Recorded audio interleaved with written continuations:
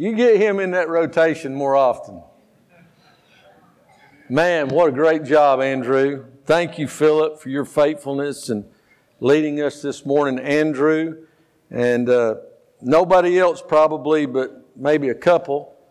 When he come up, he said, man, you need to pray. My throat hurts. This is a tough song. He didn't make it sound tough, did he? But it's because when you're singing about the Lord and the song means something to you, it's more than just an American Idol type situation. It's more than just laying down a track for a recording. It's lifting your voice to an audience of one. And I pray that's all of our hearts today as we look in God's Word. Turn with me to Acts 16. Acts 16. We've passed the halfway mark. And as we continue through the book of Acts, we've seen the first several chapters. Somewhere around the 6th, 7th chapter mark, we see the early church transitioning from just the local church, the Jerusalem church, to where it starts reaching out to those who were the Hellenized Jews. And then through the next few chapters, we see it going on further to the proselytes and then on out to the Gentiles. And here it's immersed in the gospel being presented to the Gentiles. But even more, it's fixing to take another step. Now, I don't know about you, I was telling someone the other day, we used to have a GPS. Now, Becky posted this past week a picture of an old bag phone. Y'all seen her post, and still I seen a lot of your comments. You're right. Best cell phone we ever had. I mean, you walked around, you felt like you were part of the CIA or something, and you're calling in bomb strikes and calling in drones with this bag thing, and you could hold up this whole big thing and look around. And we were talking about some would even want people to think they had one, so they'd take an antenna and just glue it on the back window of their vehicle so people think they had a cell phone, And then they got to where they were about this big. The little razors and all this other, where you could put it in your watch pocket. That's what that little pocket on your blue jeans. Most of you didn't know that. It's a watch pocket. It's where Lent, it's not just for Lent, But things have changed. We had a GPS back then. It was called a map. And every year, it was like Christmas when our insurance agent would give us the State Farm Atlas. Wasn't this folding business. It was, a different state on every page. And we had that thing folded off, and it went right down between the seats. And no matter where we went, it's amazing to me now how we got anywhere with that stuff. Because now you just whip out your smartphone, and it is already, and this is the scary thing, Big Brother already knows where you're at. It's put a dot on it, and all you have to do, it says location. You type it in, and if you type it in more than just a couple of times, then it will log it in, and it'll pop up automatically when you hit location. You just hit the blank, and it'll pop something up.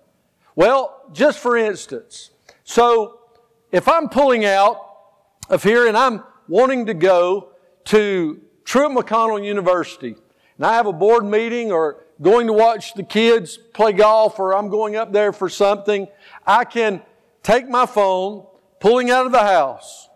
Before I ever even hit Lake Strickland off of Pine Ridge, I can hit location. It says home. And then when I hit that location, it will give me different locations that I go to frequently. It will give me 3300 Old Lost Mountain Road. That's my parents' house. It will give me other places that I frequent. And every day it'll tell me 7 minutes to home, 8 minutes to home. It'll pop up around the time I usually would be traveling that way. I'm like, if I wanted it, I would ask you. But it does. And so I will, I don't have to type in Truett McConnell University. When I click on location, it will give me all these, and one of them is 100 Alumni Drive, Cleveland, Georgia. And I don't have to type any of that in. I just click it. And as soon as I click it, it will pop up the map, and it will give me these gray lines from where I'm at to Truett McConnell University, and then it'll give me the blue one. The blue line is the preferred method. Now I can go on the top and I can click walking path. I can click car. I can click bike. I can click bus. All of these different areas, but I never do anything but the vehicle, and I click on the vehicle. It gives me basically 4 different directions. And one direction, the longest direction, but sometimes it can be almost the quickest, and that is to go to Macon, to Atlanta, around Atlanta, up 85, and then over to the school. That's one direction it gives me. Another direction it gives me is to go up 16, get off at Dublin, get on 441, and go that way. Another way it tells me is to go around Swainsboro, go up 1, and then turn at Wrens, go that way, and go into that little greasy spot of the road. Up there, you go around, and then get on 441. And so I've removed that, period, or I'm going to throw the phone away. I said, don't ever tell me that way again. Just joking.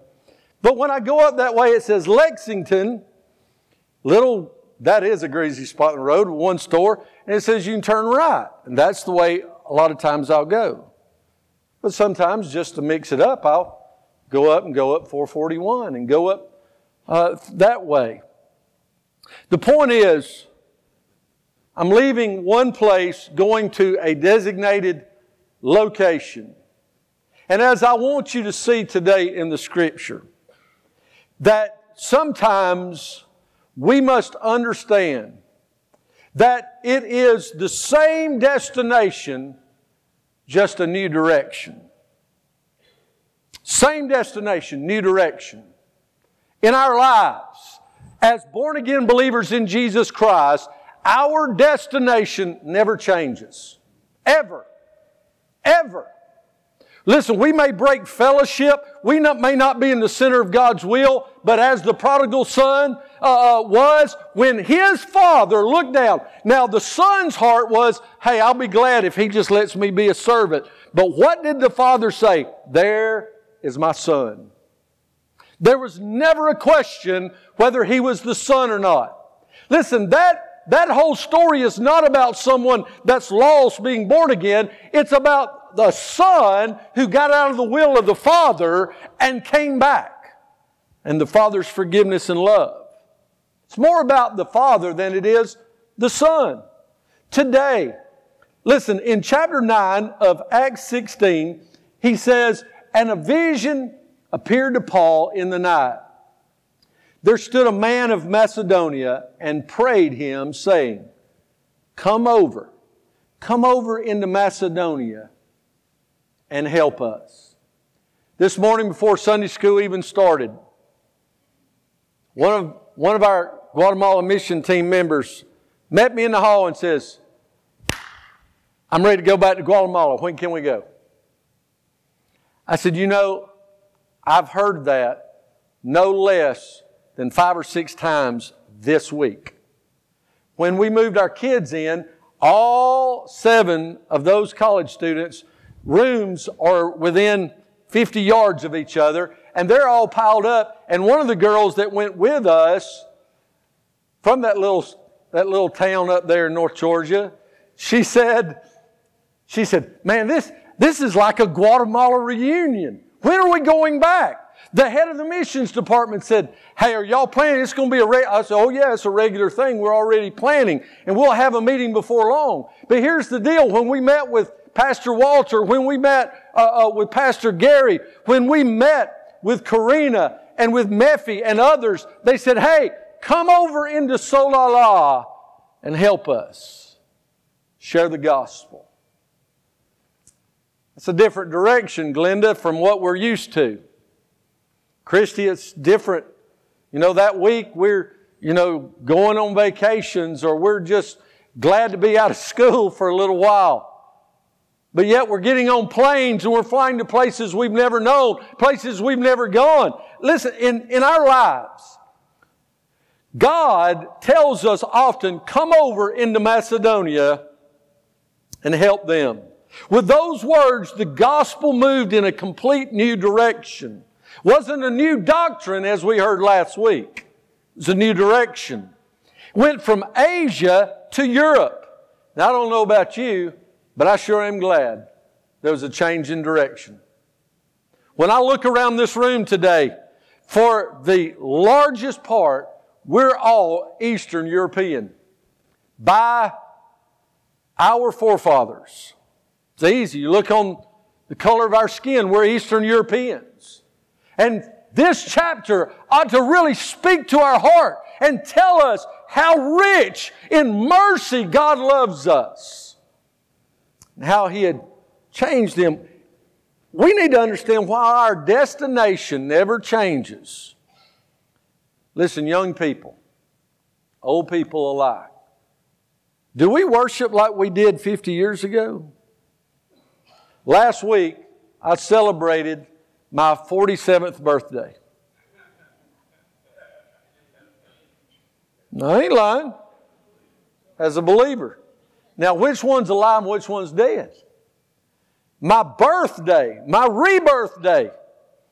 I was born again in first week, or August 9th, 1972. 47-year birthday of when the inrush of the Spirit of God, with the love of the Father through the death, burial, and resurrection, the glorious conquering of death, hell, and the grave, I was born again and am a child of the living God. We don't have RAs here. We don't have sunbeams. We don't have Acteens or GAs. We don't do training union. I mean, they changed the name after that to discipleship training. Now we have Truth University, but listen, things don't always stay the same. The directions change, but we're still, listen, I'm not preaching any different gospel than was preached the night I was born again. It's the same gospel that was preached when this was a mission in 1952.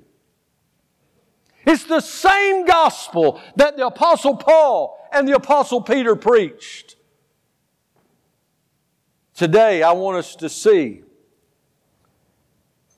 often, we Christians are required to change our direction in order to arrive safely at our desired destination. Now, I want us to look at a few principles for believers about changing directions. Number one, now buckle up.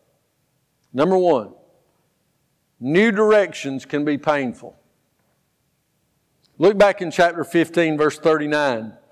Y'all remember John Mark has abandoned them on the first missionary journey. They've come back. They're ready to go on another missionary journey.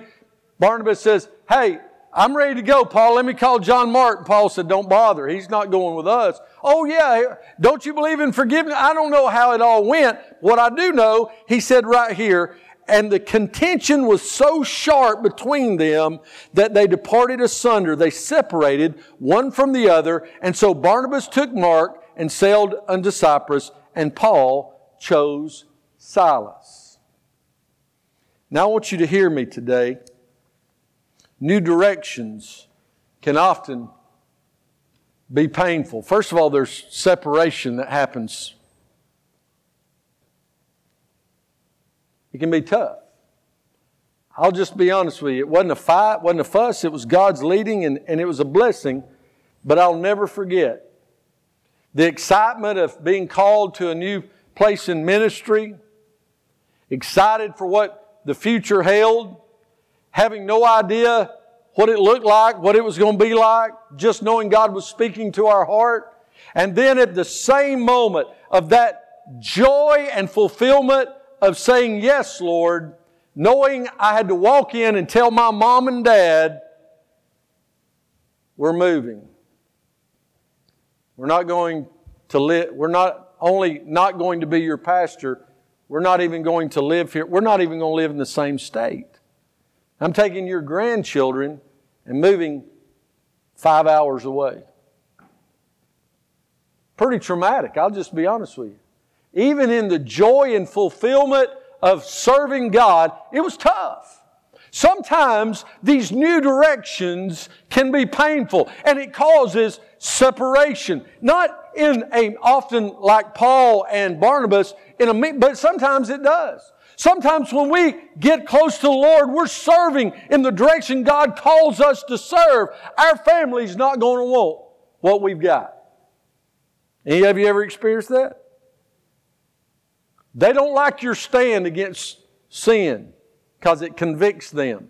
Always remember something. They're not targeting you. They're targeting the Lord. Your life, if you're serving it faithfully and for the right reason, your life just convicts theirs. You're an easy target. They can't see Jesus, so they're going to target you. But it causes separation in the family. I've been through this. I've seen this happen within families. I've seen it happen with my parents. I've seen it happen in my own life where there becomes a separation. And this is what they say, oh, they just got religion. It'll fade. It's just a new fad. I'm going to tell you something.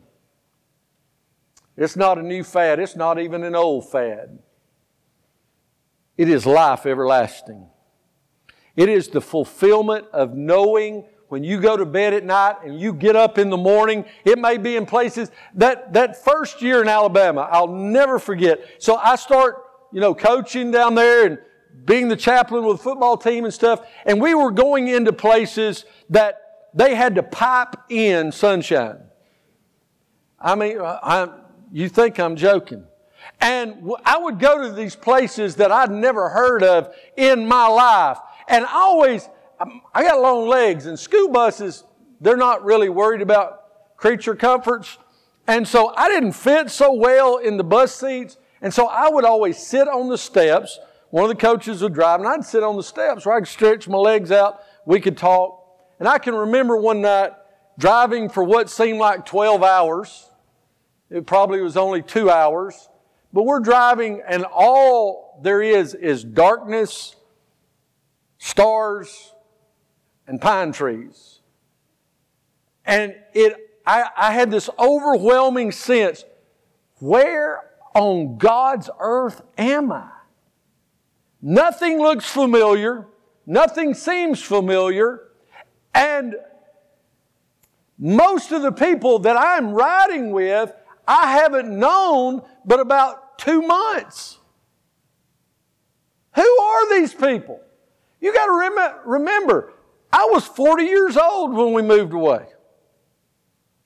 It was not like, I'm 22 and I get out. I didn't move off to college. I didn't do all these things. That impresses me about our students. But it was tough being separated, not being at home for Father's Day and Mother's Day and some of these other things that we had done all of our lives. Sometimes it causes a painful separation in friendships. Paul and Barnabas, for a while, was ugly. It was hard. They didn't understand why one didn't see it like the other. God had a direction. And God used it, didn't He? Separation, but also new directions can be painful in the form of termination. I want you to think about this. Y'all remember Elisha? Any of y'all remember Elisha? Not Elijah, Elisha. Elisha was the successor to Elijah. He was the prodigy. And you remember the very first thing when Elijah went to him? Y'all remember what Elisha was doing? Plowing. He was farming. He was a farmer. And listen, he was a bad dude. He had, I think it said 12 yoke of oxen. Was that right? That means 24, right? He's a bad dude now. I'm just telling you, I picture him. Y'all know me. Kelvin, you're going to love this one. I always picture James and John like, the road warriors. Well, I've got Elisha in my mind like Goldberg. because we hear about the bald head. Some of y'all appreciate that, don't you? I'll be real quiet about that because I'm scared of bears. Read your Bible, you'll understand that story. So Elisha is plowing. He's just getting after it, man. He's turning the ground up. He's got 24, these huge, massive animals that's pulling his plow. And Elijah comes up and he says, come go with me. God's got a call on your life. You know what he did ultimately? He took the plow. And in my mind, he went straight up, Goldberg. He just snapped the plow. He snapped it in pieces. He took and lit a fire. I don't know. He might have took 2 rocks and banged it together. And I don't know how. He didn't have a big lighter. So, leave me to my wild biblical imagination. What I do know is he killed the oxen, sacrificed them on the fire he built with his plow. And he called all his family and friends in and says, God's got a call on my life. I'm going in a different direction. Now look at it. It was a termination of his vocation. He was leaving what he had always done to go be all that God wanted for him.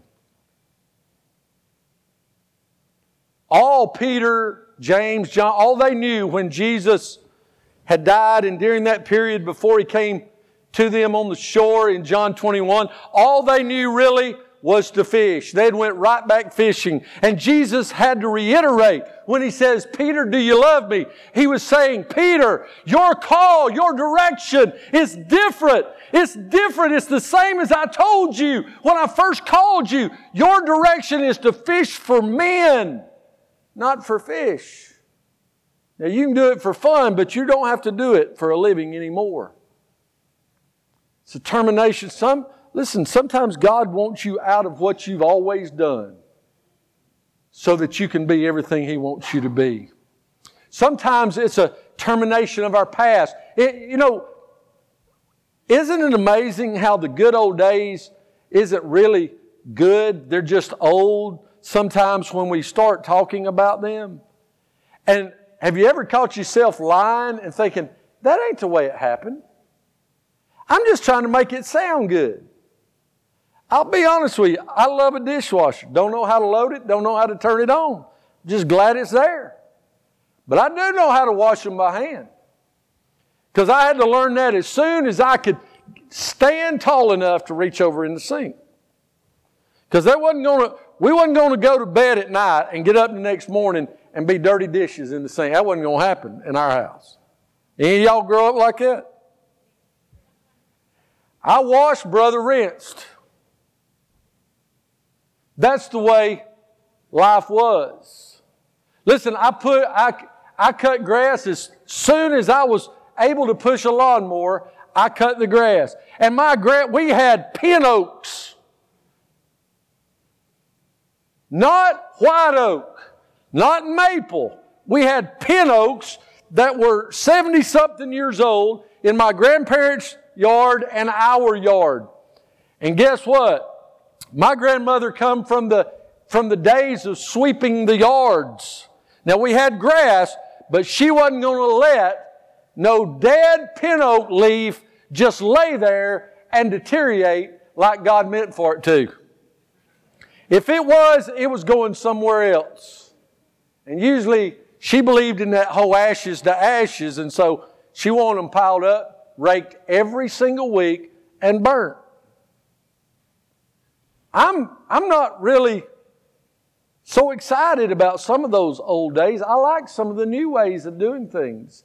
I like big lawnmowers that mulches. I like blowers that blow everything off and you ain't got to sweep everything. I love some of the new... Don't y'all like remote controls on your TV? Any of you ever have to get up there and your daddy said, no, move it over that way? Y'all young people don't have a clue. You don't have a clue.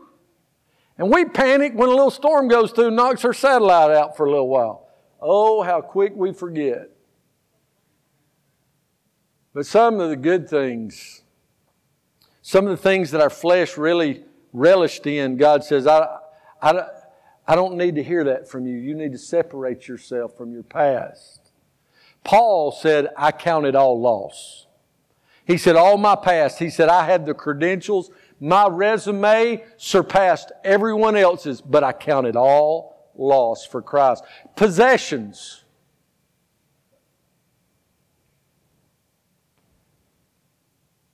Can you imagine 12 pair of cattle, what it must have cost back then? The value. And not only that, I've got 2 plows that were my grandfather's. One's a regular plow, you'd use a mule or whatever, and one is a man plow. You say, what? It's a man plow. It was for broke folks like my parents and grandparents were, and you had a smaller plot of land, and my daddy and my uncle would pull the plow for my granddaddy. I've still got it. I'll show it to you. You don't believe me? I'll show it to you. We don't do things like that anymore. I love them big tractors. I love tractors. I love to ride on them, love to drive them. I like when it gets up there where they got 8 wheels on them. And they're just massive. I love to see when they're showing out west when they got 32-row pickers, and when they're doing something, man, that's just amazing what they can do. But God sometimes says, hey, the past is the past. Leave it there. Let's move on.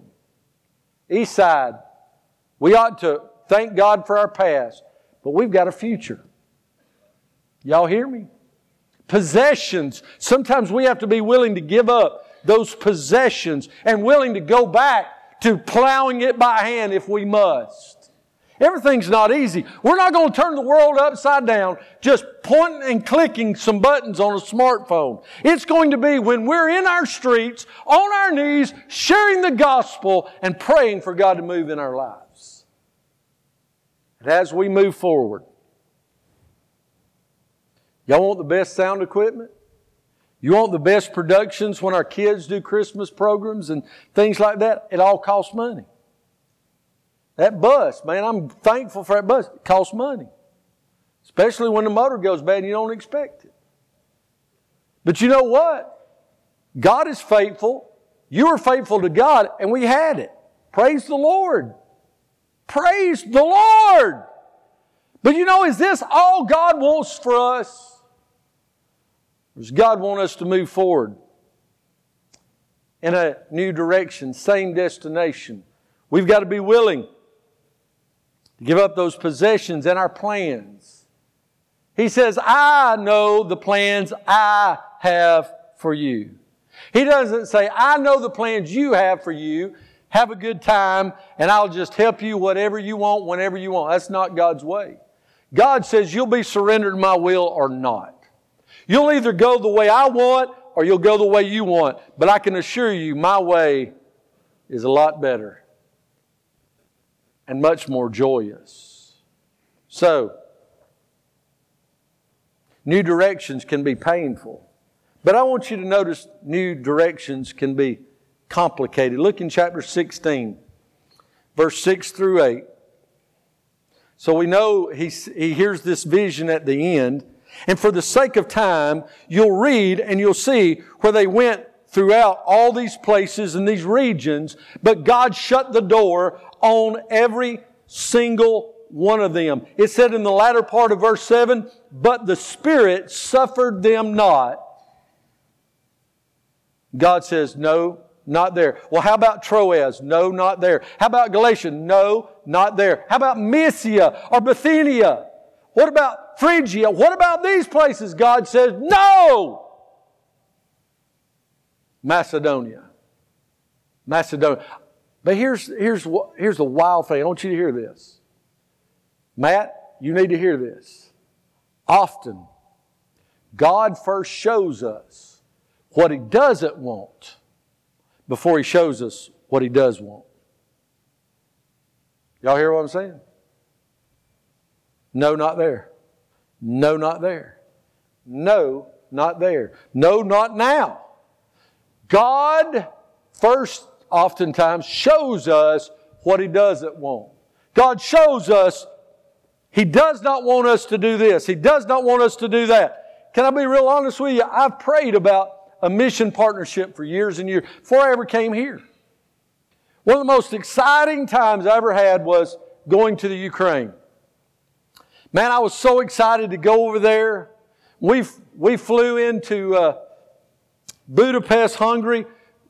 Unbelievable, historical, beautiful town. If you ever see those Viking cruise lines, it's always a picture of Castle Hill right down on the Danube River looking at the chain bridge. Had supper right there. Sat right there and looked at that most beautiful sight. Remembered, knew the history of the Nazis marching down those cobblestone streets, and then communism and Americans being able to push some of that out, and then how it gained its liberty and how it has become such a metropolitan city. It was a gorgeous, gorgeous place.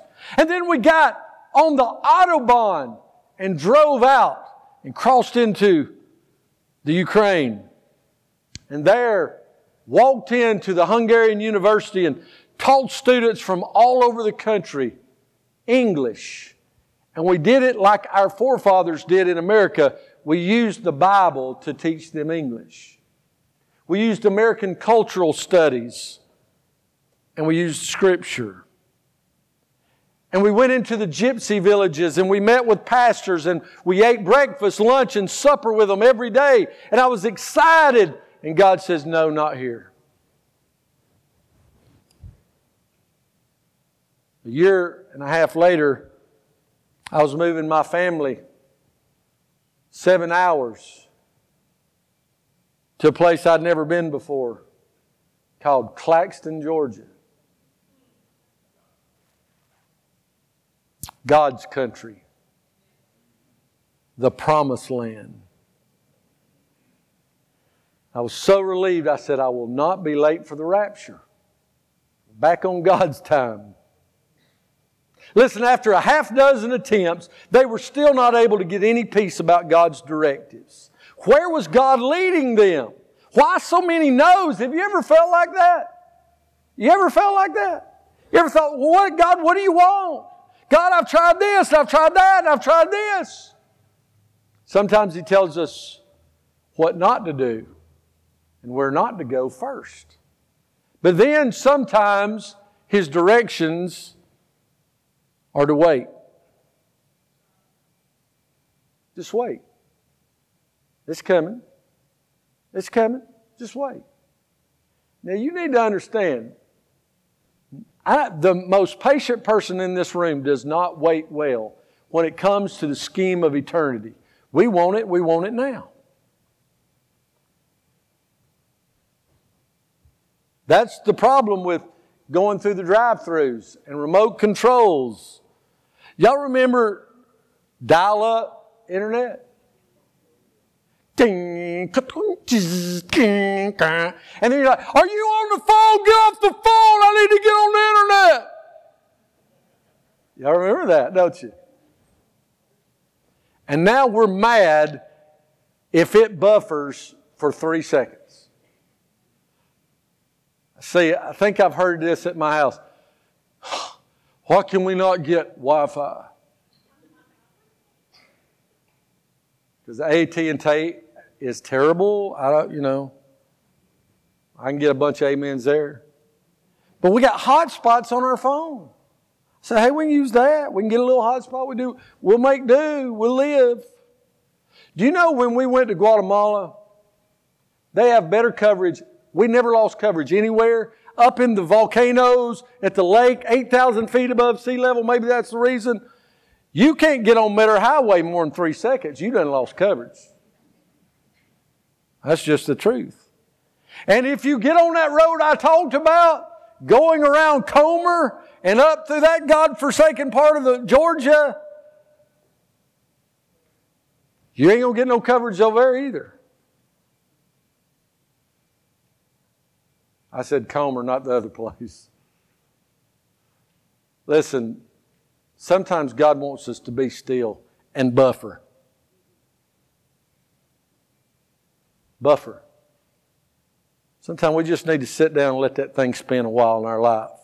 Let the Spirit just spin for a while. I don't know about you, that drives me crazy.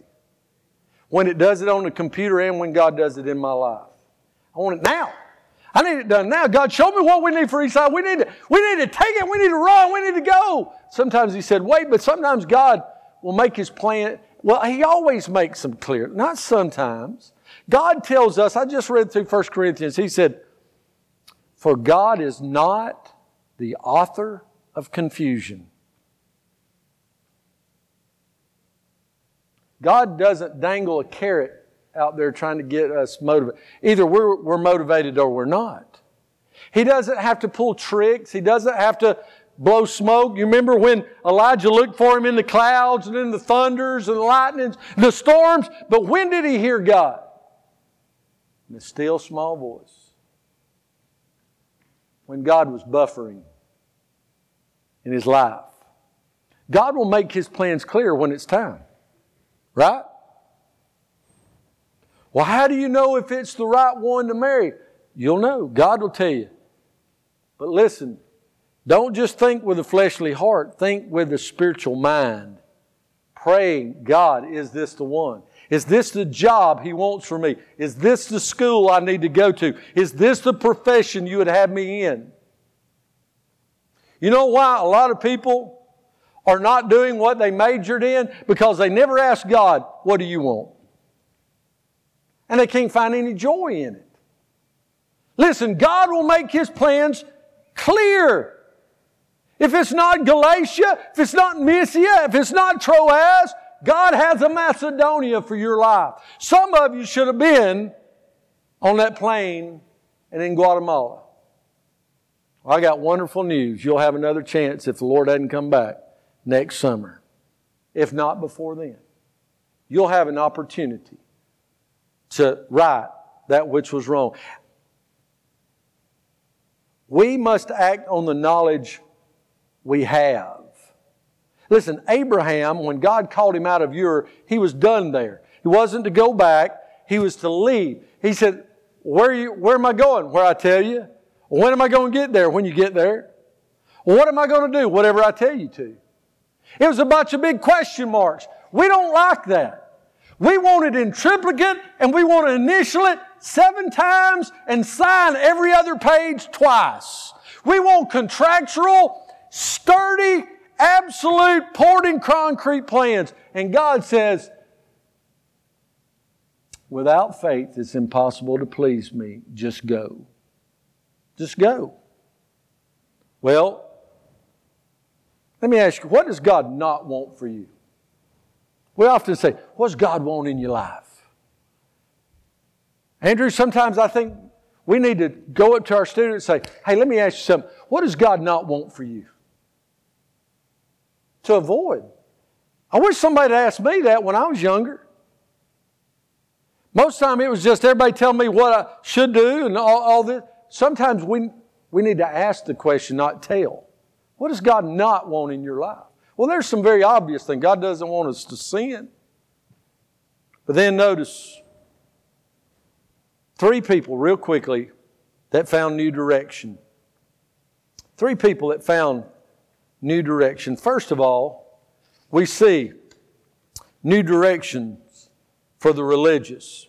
Verse 13 through 15, we hear about a woman by the name of Lydia. And on the Sabbath, said in verse 13, we went out of the city by a riverside where prayer was wont to be made, and we sat down and spake unto the women which resorted thither.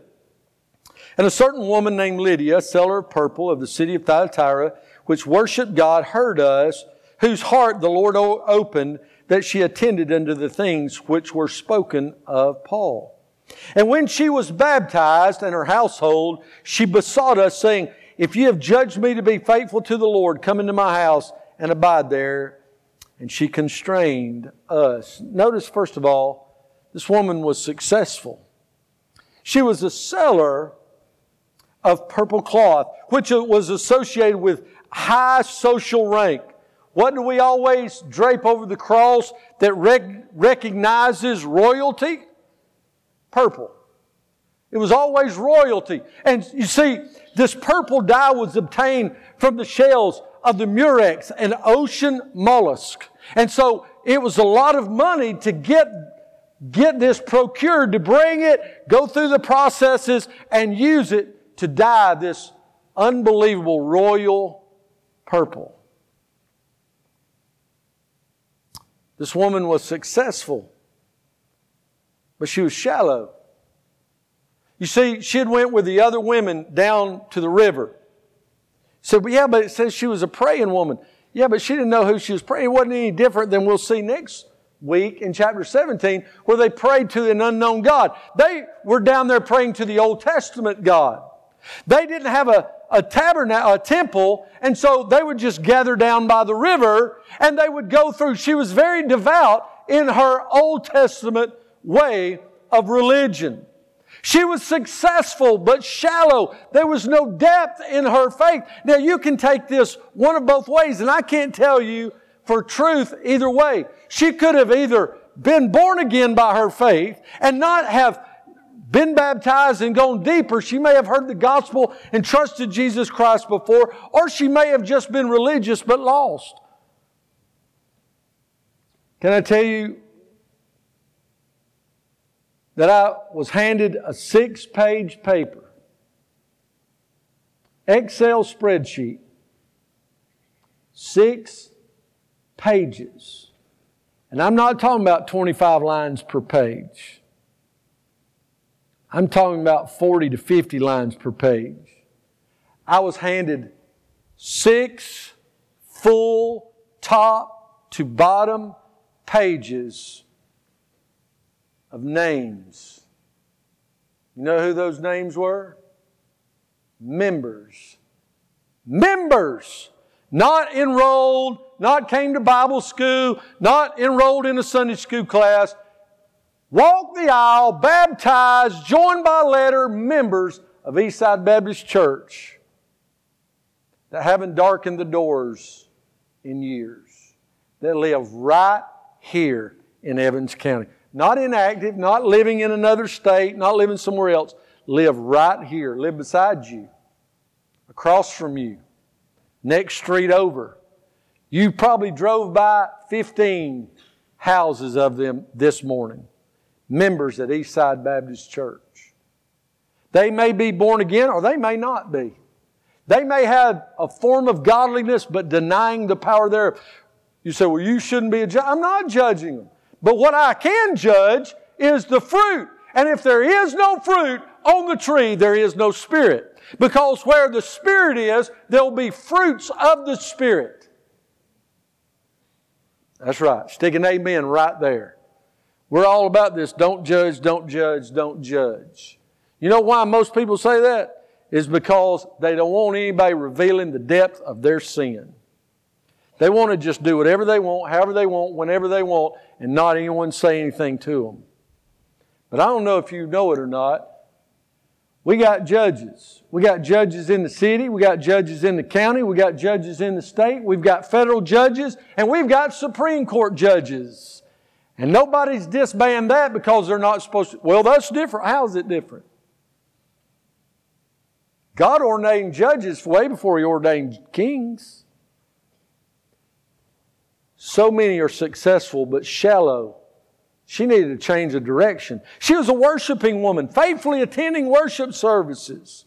Some of us come and go week after week. We say, great message, preacher. Or we slip out the side door so we don't have to say something to the preacher. We'll come every once in a while, and we'll come. If nothing else gets in the way, we'll come. Is that what God wants? God wants a new direction in your life. Starting today. Not September 1st, not October 1st, not through some big campaign, but today in the sincerity and the trueness of your heart, you surrender and say, God, I'm tired of living the shallow life. I'm tired of living a life that is fraudulent, where I've tried to show everybody I'm okay, but I'm not. I'm lost and without hope, and I will die and go to hell. Lord, forgive me and save me. You may have been one of the longest members at Eastside Baptist Church. I'm going to tell you something, and it may break your heart. That is not going to get you into glory. You say, I don't believe in all this roll around baptism back when I was with boy. I don't care if you were baptized in Niagara Falls. If you are lost, you went in a sinner and you came out a sinner. The only difference is you just a wet sinner.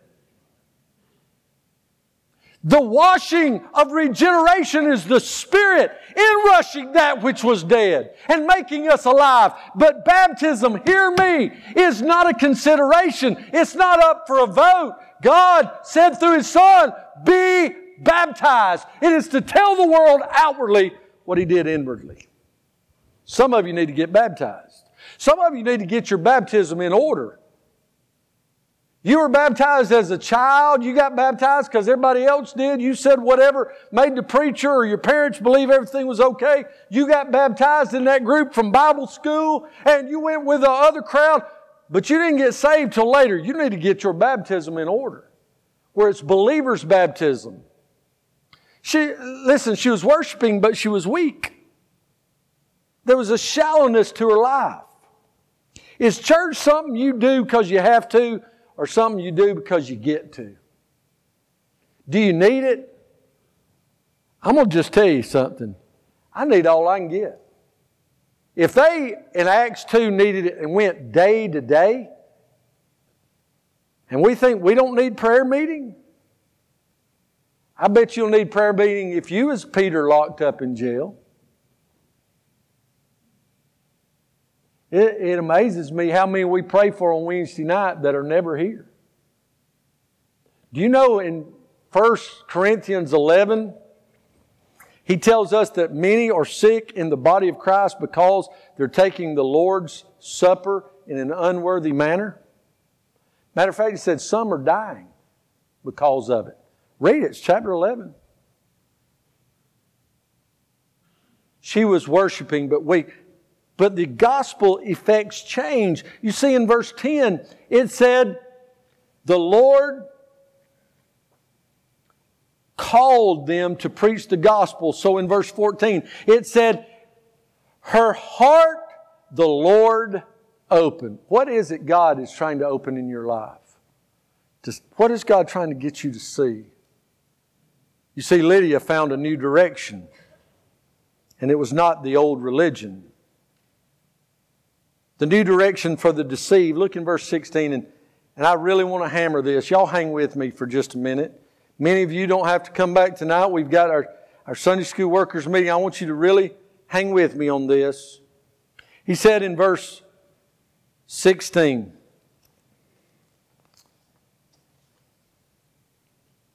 and it came to pass, as they went to prayer, a certain damsel, a young lady, I don't know, 13, 14 years old. All right, so right now, can you picture a 14-year-old girl? Okay? 7th grade, 8th grade maybe, somewhere around that age. Okay, you got it? This certain damsel was possessed with a spirit of divination, and she met them.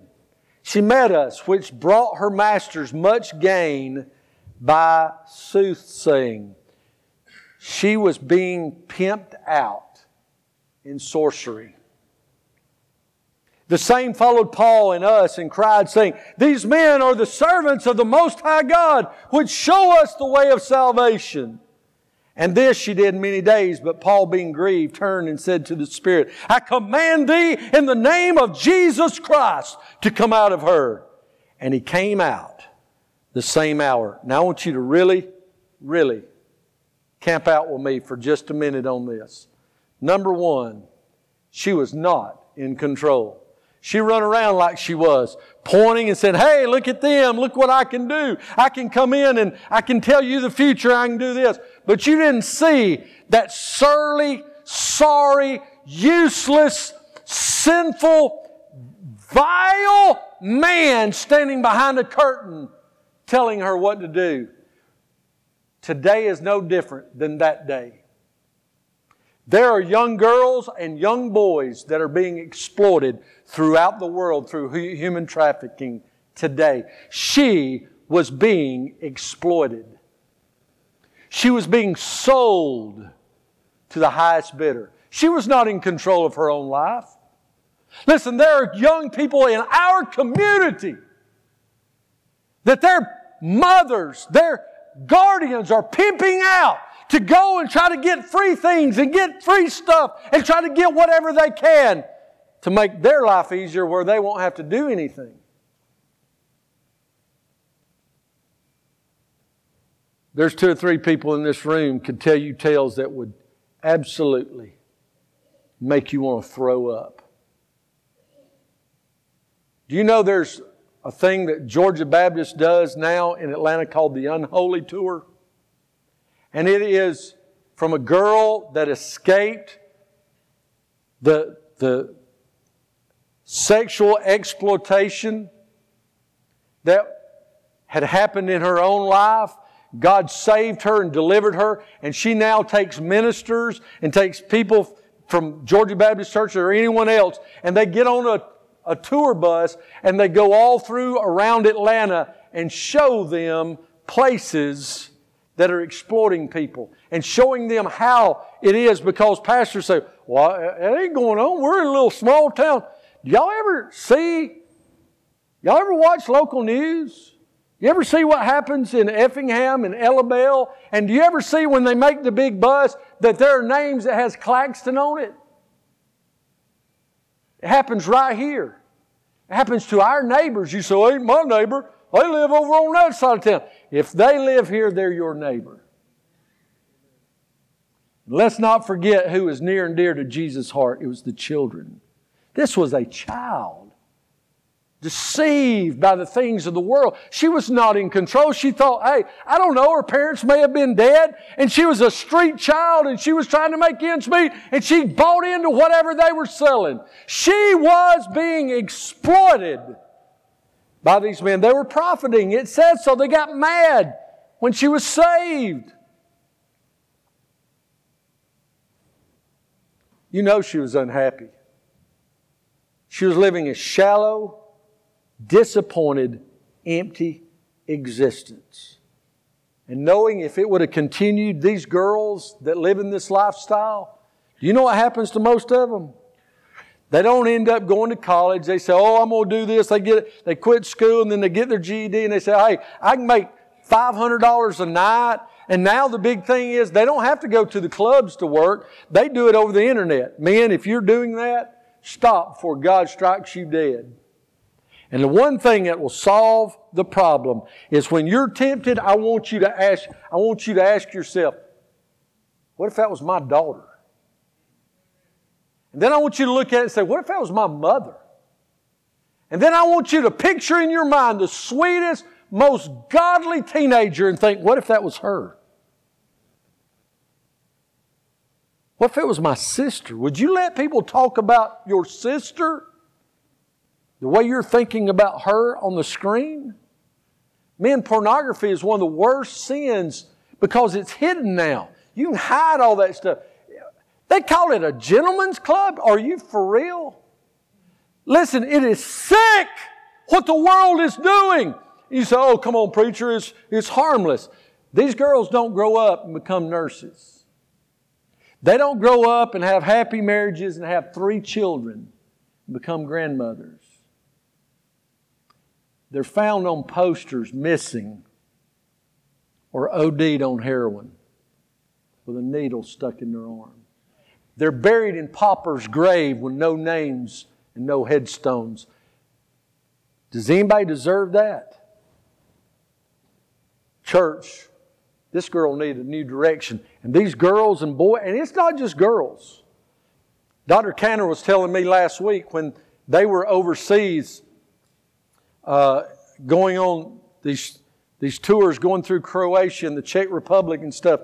And they went to a place where human trafficking was going on. And they were not prepared, either one of them, fully. He said, I understood it, but Hannah, my wife, didn't understand what she was about to see, because when they were brought to this place where this human trafficking was going on, it wasn't just happening to the 13, 14-year-old girls. It was happening to the 8 and 9-year-old boys. And the little boys means the same much to God as the little girls. We're seeing this exploitation everywhere. And by the way, you say, well, they're old enough to know better. Stuff I look at, they're not kids and I can't go to jail for it. You may not go to jail for it, but you'll smell like hell for doing it. That's somebody's daughter. That is somebody's daughter.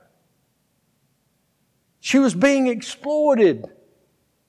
Listen, even non-demon possessed people can suffer like this little girl. Meth, liquor, prescription drugs, pornography, all these things can be a force much more powerful than a person can control. But look in verse 18. She did this day after day. Paul being grieved. Are we grieved for our world? Are we grieved for this sin? Paul turned to her and called out in the name of Jesus Christ. And she trusted. And the Lord changed her. Now He changed her direction and her destination. But I want you to hear something A.W. Tozer said. And listen to this. A gospel that does not confront sin is not the gospel of Jesus Christ.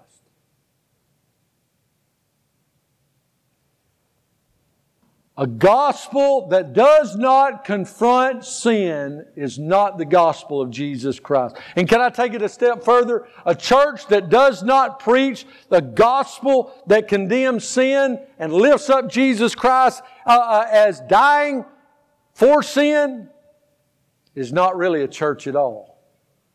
It's a civic organization. Paul and Silas introduced her to a force greater than the one controlling her. He said, be not overcome with evil, but overcome evil with good. Evil can control us, or God can. And then, in conclusion, a new direction for the dedicated. Y'all know the story. The Philippian jailer. This was, and I hadn't watched one all year long, but I sat there last night and watched the Bristol night race. I love the night race. I love the little bull ring. You saw all that stinking race. You always talk. That's just who I am. I'm good with that. I mean, they line up 2 porta potties, put wheels on the engine, I'm going to watch them. Matter of fact, I have watched it on Duck Dynasty. Once again, speaks to who I am. That's who the Philippian jailer was. He wore camouflage turins, I don't know. He had a camouflage shroud. The jailer was a modern day NASCAR dad. I mean, he was Bubba Baptist. Hard-working, took pride in his job, pride in his family, did it with all of his being. But probably had very little serious religious affiliation. So I want you to notice in verse 27, he was hopeless. The keeper of the prison awakening, and remember what happened. God, earthquake, and the prison doors shook open, and Paul and Silas could have got up and left, and the keeper awoke out of his sleep and seeing the prison doors open. He drew out his sword because he knew his life would be required. If I'm not mistaken, when God broke him out, they killed those guards. And he knew that would happen in his life. And he drew out the sword to kill himself. He was that dedicated to his job. But Paul cried with a loud voice, said, do yourself no harm, for we're all here. He was hopeless. Every day we walk by people that's empty, hopeless. They have no hope. They feel like their life is over. They're past that age. They've missed their chance. They've failed. Listen, they've been divorced twice. They've been in prison. They've been fired from a job. Whatever it may be, they haven't succeeded, and they've not met the standard they thought in their mind they should meet. And they feel absolutely, utterly hopeless. I'm telling you, there's hope for the hopeless. Paul said, don't do yourself any harm. I'm telling you here today, don't harm yourself. There's hope in Jesus Christ. He tells us that very vividly in this context. He said, Sirs, what must I do to be saved? And they said, Believe on the Lord Jesus Christ, and you shall be saved, and your house. And they spake unto him the word of the Lord, and to all that were in his house. He found hope for the men who could have exacted his death because of escape. But God spoke. It doesn't record this. But why would you stay there if God had swung the gates wide open to leave? God said, just take a deep breath. Just stay right here. I got something right here. It may not seem like the right direction right now. I know the gates are open. I did it. Paul, Silas, I want you to be still for just a minute. Have you ever thought, I should be going on in something, and you may not understand why, but you didn't move, and then God uses you? You're like, oh, that's why. That's why. He found hope in Christ. We see His salvation, and then we see not only had he been hopeless and he found the hope, but we see his life, his faith was evident. If you really know Jesus Christ, I'm talking about know Him as your Lord and Savior. There, as I said earlier about the fruit, your faith will be evident. Isn't that what James says? James says, I will show you my faith by my works. For faith without works is a dead faith. The Philippian jailer showed forth his faith, his life by his works. Good works, kindness. He cleaned the wounds of the one he was keeping in prison. Are you willing to do that? People mistreat you. You say, well, He only says turn the cheek. But I ain't got but two cheeks. That's the dumbest, most un-Christ-like thing you could ever say. He told Peter trying to figure it all out. You know, Peter, how many times should we forgive them? 7 times 7? Well, he gave him a mathematical equation. Peter was a fisherman. He couldn't figure out 490. Jesus was speaking in a metaphor. He was saying, as many times as they offend you, forgive them. There's just some people put on this earth to offend us. Right? I mean, come on. You ain't never looked at Elizabeth Warren?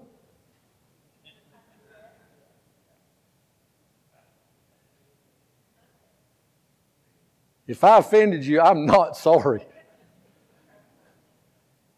Listen, his faith was evident because, listen, hear me today. Elizabeth Warren needs Jesus.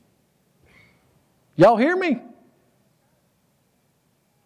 Maybe we wouldn't be so consumed and overwhelmed. Trump needs Jesus. Bernie Sanders needs Jesus. Nancy Pelosi needs Jesus. No jokes. No jokes. I'm being serious. Pray. Pray. Did God not change Nebuchadnezzar?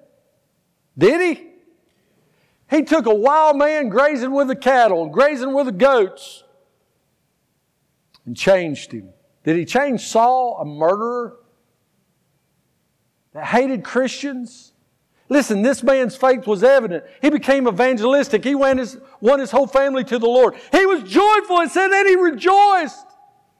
He went from a suicide attempt to rejoicing. Now, the only thing that can do that is Jesus. Listen, as Philip comes, God sent a group of believers, Paul and Silas, in a new direction. Same destination, going toward glory, but a different direction. As a result, believers and non-believers alike, direction changed. Lydia, a demon-possessed girl, a jailer, families began walking in a new direction. Perhaps God brought you here today. You didn't know. You're like, why? I just feel like we need to go there today. I think we need to go. Maybe God brought you here today so that you could experience a new direction in your life. And I'm not just talking about being a member at Eastside. I'm talking about being a faithful child of God. If you don't know Jesus Christ as your Lord and Savior, I want you to come. I can't pray salvation into you, but come take me by the hand and say, I want to pray to receive Christ. And I just want to pray beside you and encourage you while you trust God as your Savior. You need to come and be baptized because you are a believer. but you're walking out of the will of God. You need to come and surrender your possessions, your time, your past, whatever it is.